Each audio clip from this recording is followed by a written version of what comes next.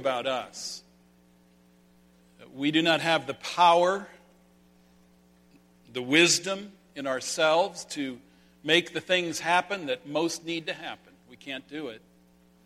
And we come before you in our weakness, our brokenness. We confess that we are small, but you, Lord, are big. You are big.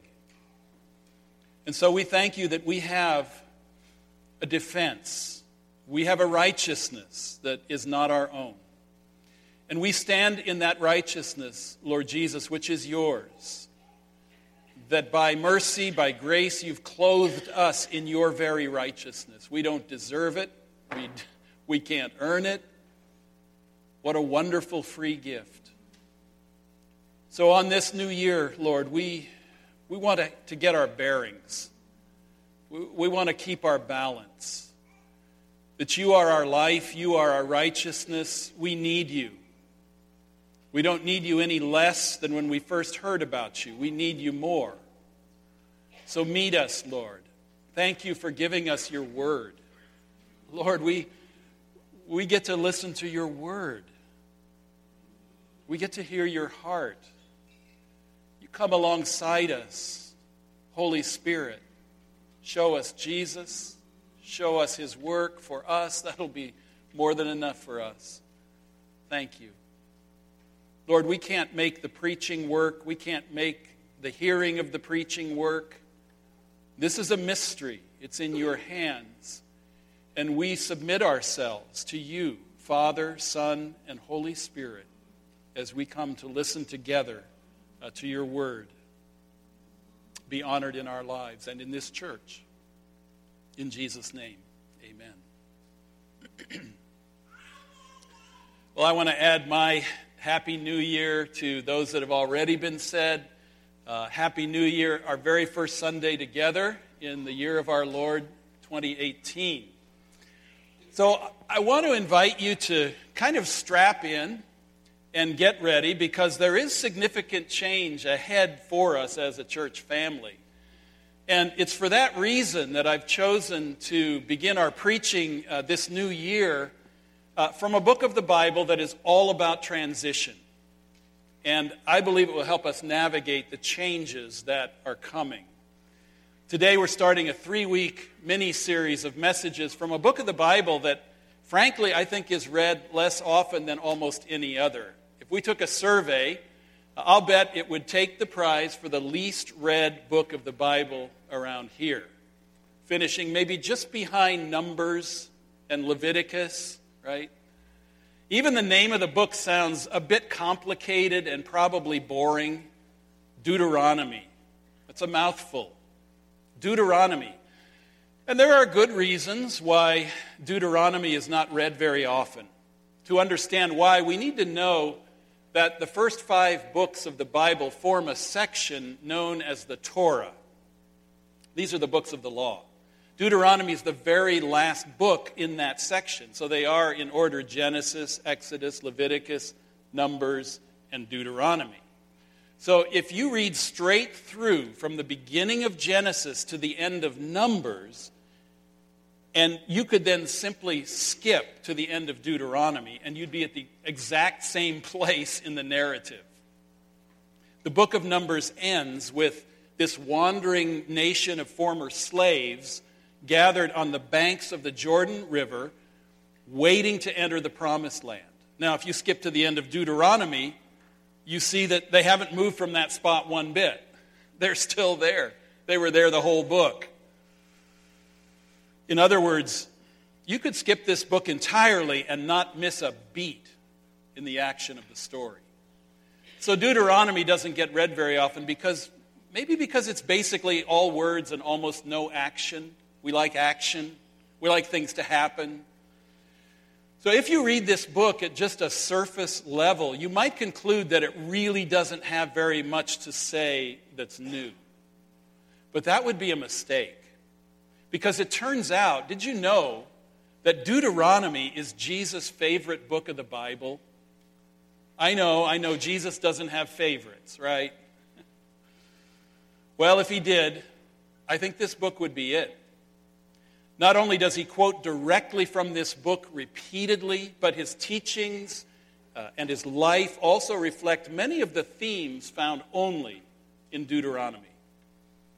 As a result, some Bible commentators have called Deuteronomy the first New Testament because it presents this innovation in Israel's theology. It presents a new approach to the old law. So with a quick survey of Deuteronomy, we can better understand the words and the ministry of Jesus himself. So to help us do that, here's a video about the book of Deuteronomy from our friends at the Bible Project that Pastor Tim mentioned last Sunday. This is going to give us an overview of Deuteronomy and to give some context for the three messages that I'm going to preach from this book of the Bible. So give your attention to the screens for the next 5-6 minutes. The book of Deuteronomy, the epic conclusion to the Torah, and spoiler alert, Moses is going to die.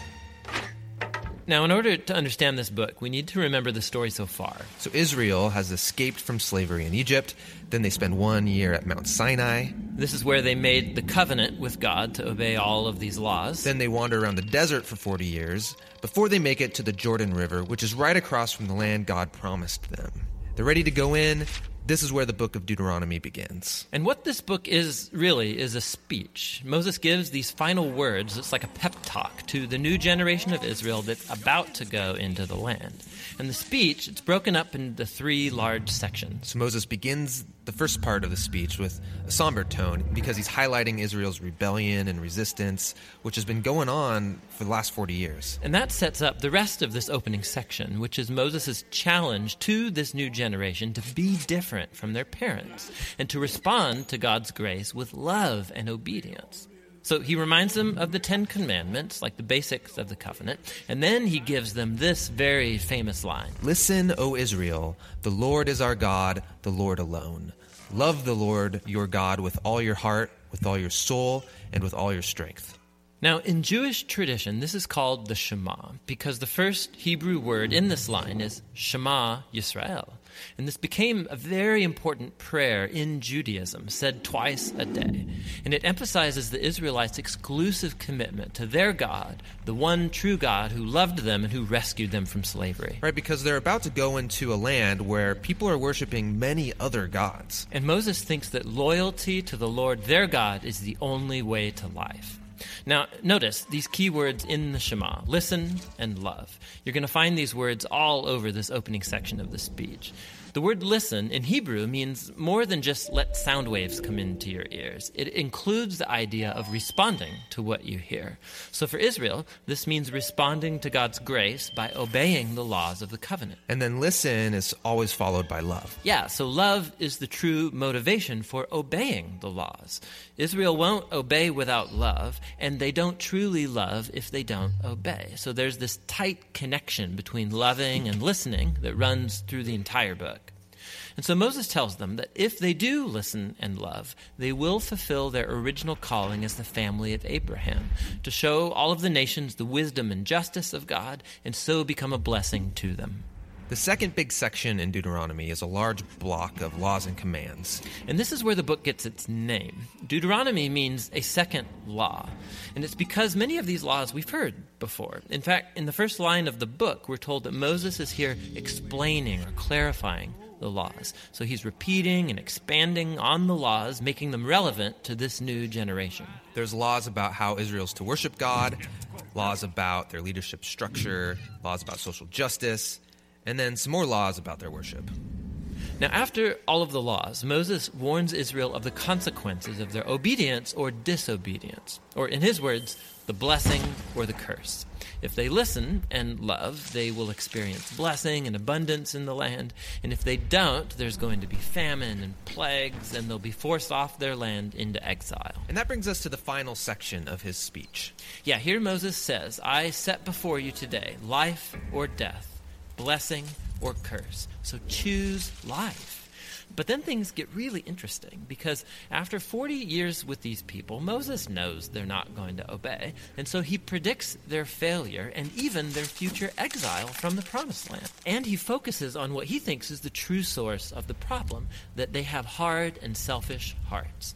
It's as if Israel is incapable of truly loving God in a way that brings about obedience. But this problem isn't unique to Israel. Yeah, in fact, Moses, when he's using this language about blessing and curse, he's tying Israel's story all the way back to all humanity's story from Genesis 1 through 3. So Adam and Eve, they were blessed by God just like Israel and given a choice to trust and obey God like Israel. And then they rebelled and brought a curse on the land, like Moses knows Israel is going to do. And so these stories, they're about Israel's hard heart, but they're actually a window into the universal human condition. But Moses doesn't give up hope entirely. That's right. He says that somehow, on the other side of Israel's exile, God promises to transform their heart so that one day they truly can listen and love. In the final chapters, Joshua is appointed as the new leader of Israel. And then Moses takes the entire law code, The one he just predicted Israel would break. that's right, and he puts it into the Ark of the Covenant. And then Moses hikes up to the top of a mountain so he can see the promised land from afar, and then he dies, and that's how the Torah ends. Which is a strange place to end a story. I mean, it's right there at the climax. Will they obey the laws and live faithfully in the land or not? Well, the story does continue right into Joshua, the next book of the Bible, but this is the end of the Torah, and it's been ended here for a reason. The Torah is written for people who are either outside of the land or who are still waiting for the fulfillment of God's promise to bless the whole world. And so now, as each generation reads the Torah, they find themselves called to hope in what Moses hoped for, a new, transformed heart that one day can truly listen and love. So I'll be preaching one sermon from each of those three large sections of Deuteronomy. And we're going to just join the people of Israel in transition, in that waiting mode on the edge of the Jordan River between the wilderness and the promised land. And what we're going to see first is that Deuteronomy is the story of a people in transition. Deuteronomy is the story of a people in transition. This is really the main reason why I wanted us to start this new year with a few sermons from Deuteronomy. Rumor has it that there will be some transition here at New Life Philadelphia this year. Did I get that right? That's how I heard it. So, if Deuteronomy is the story of a people in transition from the wilderness to the promised land, then it's a book that we need as a people who are also in transition. So I'm calling this mini-series 2018 a year of transition. It will be that kind of year. And the story, the title of the message today is The Hardest Part of the Journey. The hardest part of the journey. At the beginning of Deuteronomy, we really see the uniqueness of this book. So let's read a few verses from the opening section of Deuteronomy chapter 1.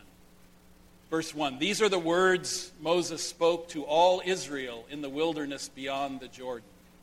Verse 5, Moses began to expound this law, saying, the Lord your God said to us at Horeb, that's Mount Sinai, you have stayed long enough at this mountain. Verse 8, see, I have given you this land.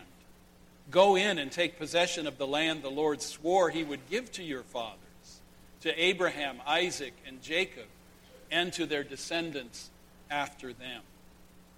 So this passage sets the framework, the context for Moses' preaching.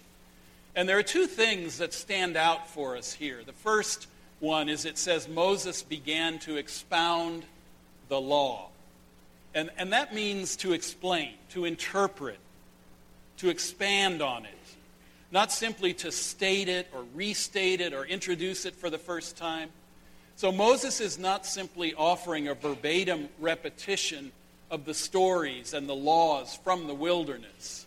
He's setting out to give a creative elaboration that explains and gives meaning to the law and what happened in the wilderness wanderings of those 40 years.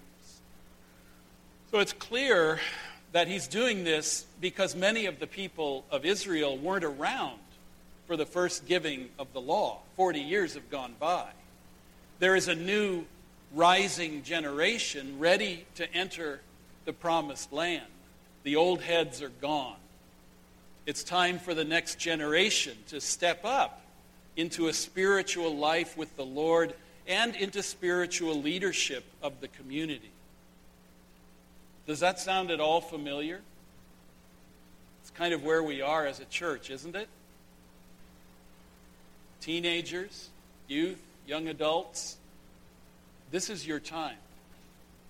I'm praying this will be an amazing year in which you find your feet in your walk with Jesus and in your service in the church and in the leadership that He's calling you to for the future. I'm excited about that. And perhaps even more importantly, this explanation that Moses gives is tailor-made for the completely new situation in which these people now find themselves. And that's the second thing about this passage, their new situation. It says that Moses spoke to them in the wilderness beyond the Jordan. In fact, if you read that section, if you miss it the first time, he actually says that twice. He wants to be sure that he knows where we are. The people are now on the banks of the Jordan River. They are no longer wandering in the wilderness, but they are still in the wilderness. They have yet to enter the promised land that is now visible to them. They can see it with their own eyes across the river, but they can't go into it yet. They are forced to wait. They are forced to wait in between the wilderness and the promised land. They are in the heart of a transition.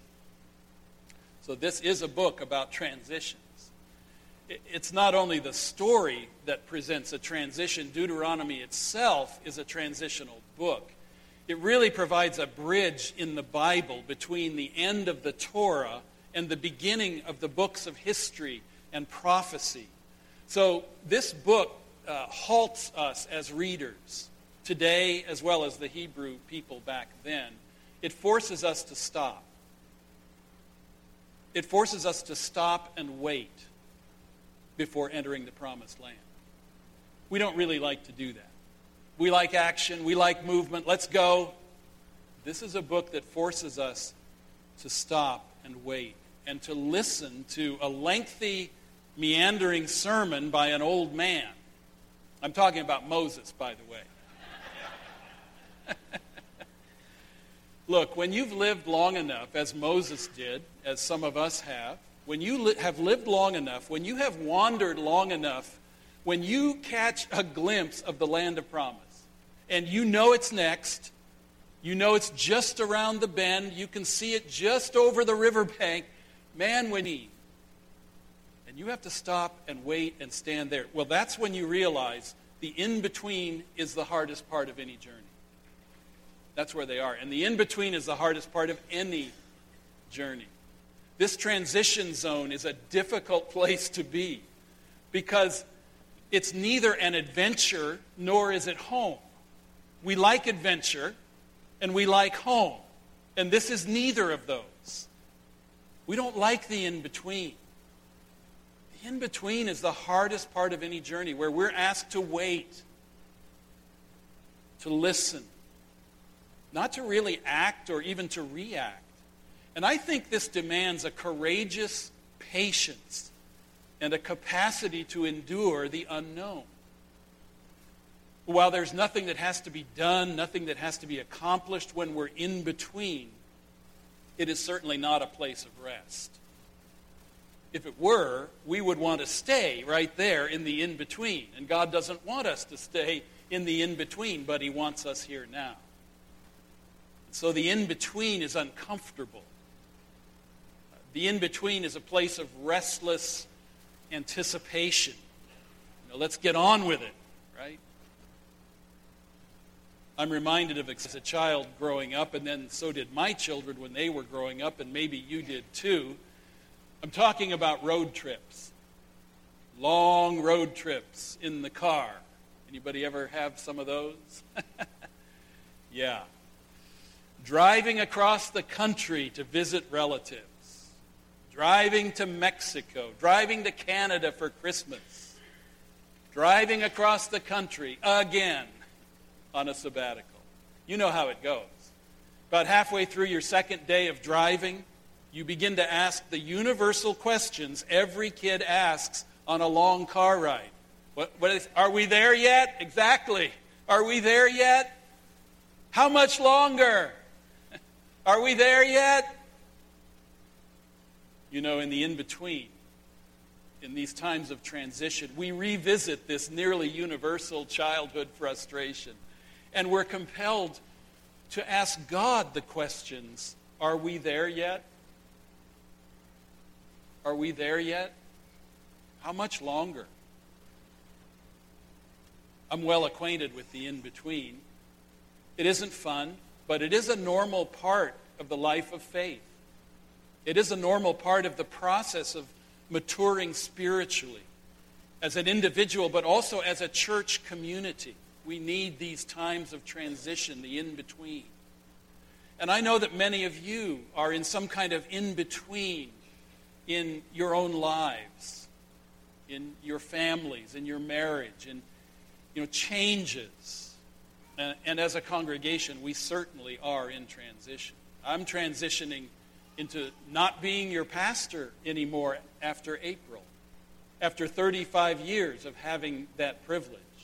I don't know how to act. I don't really know what to do. I have no idea what it's going to be like. I have no idea what retirement will look like or feel like.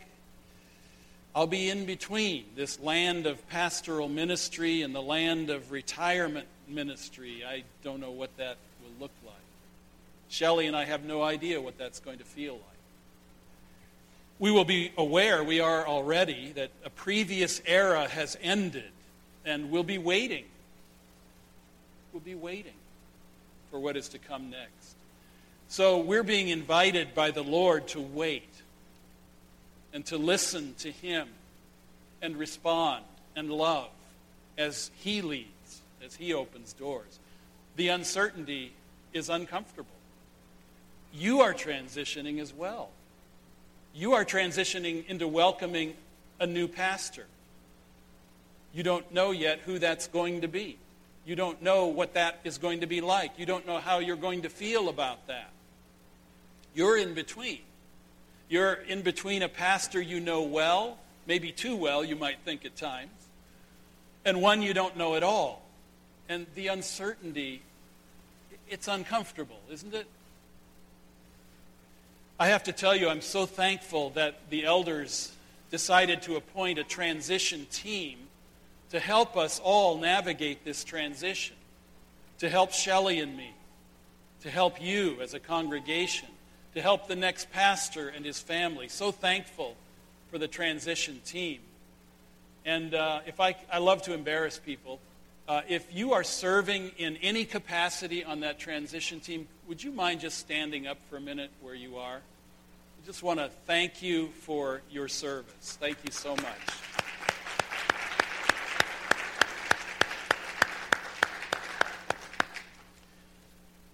So, are we there yet? No, but it won't be much longer.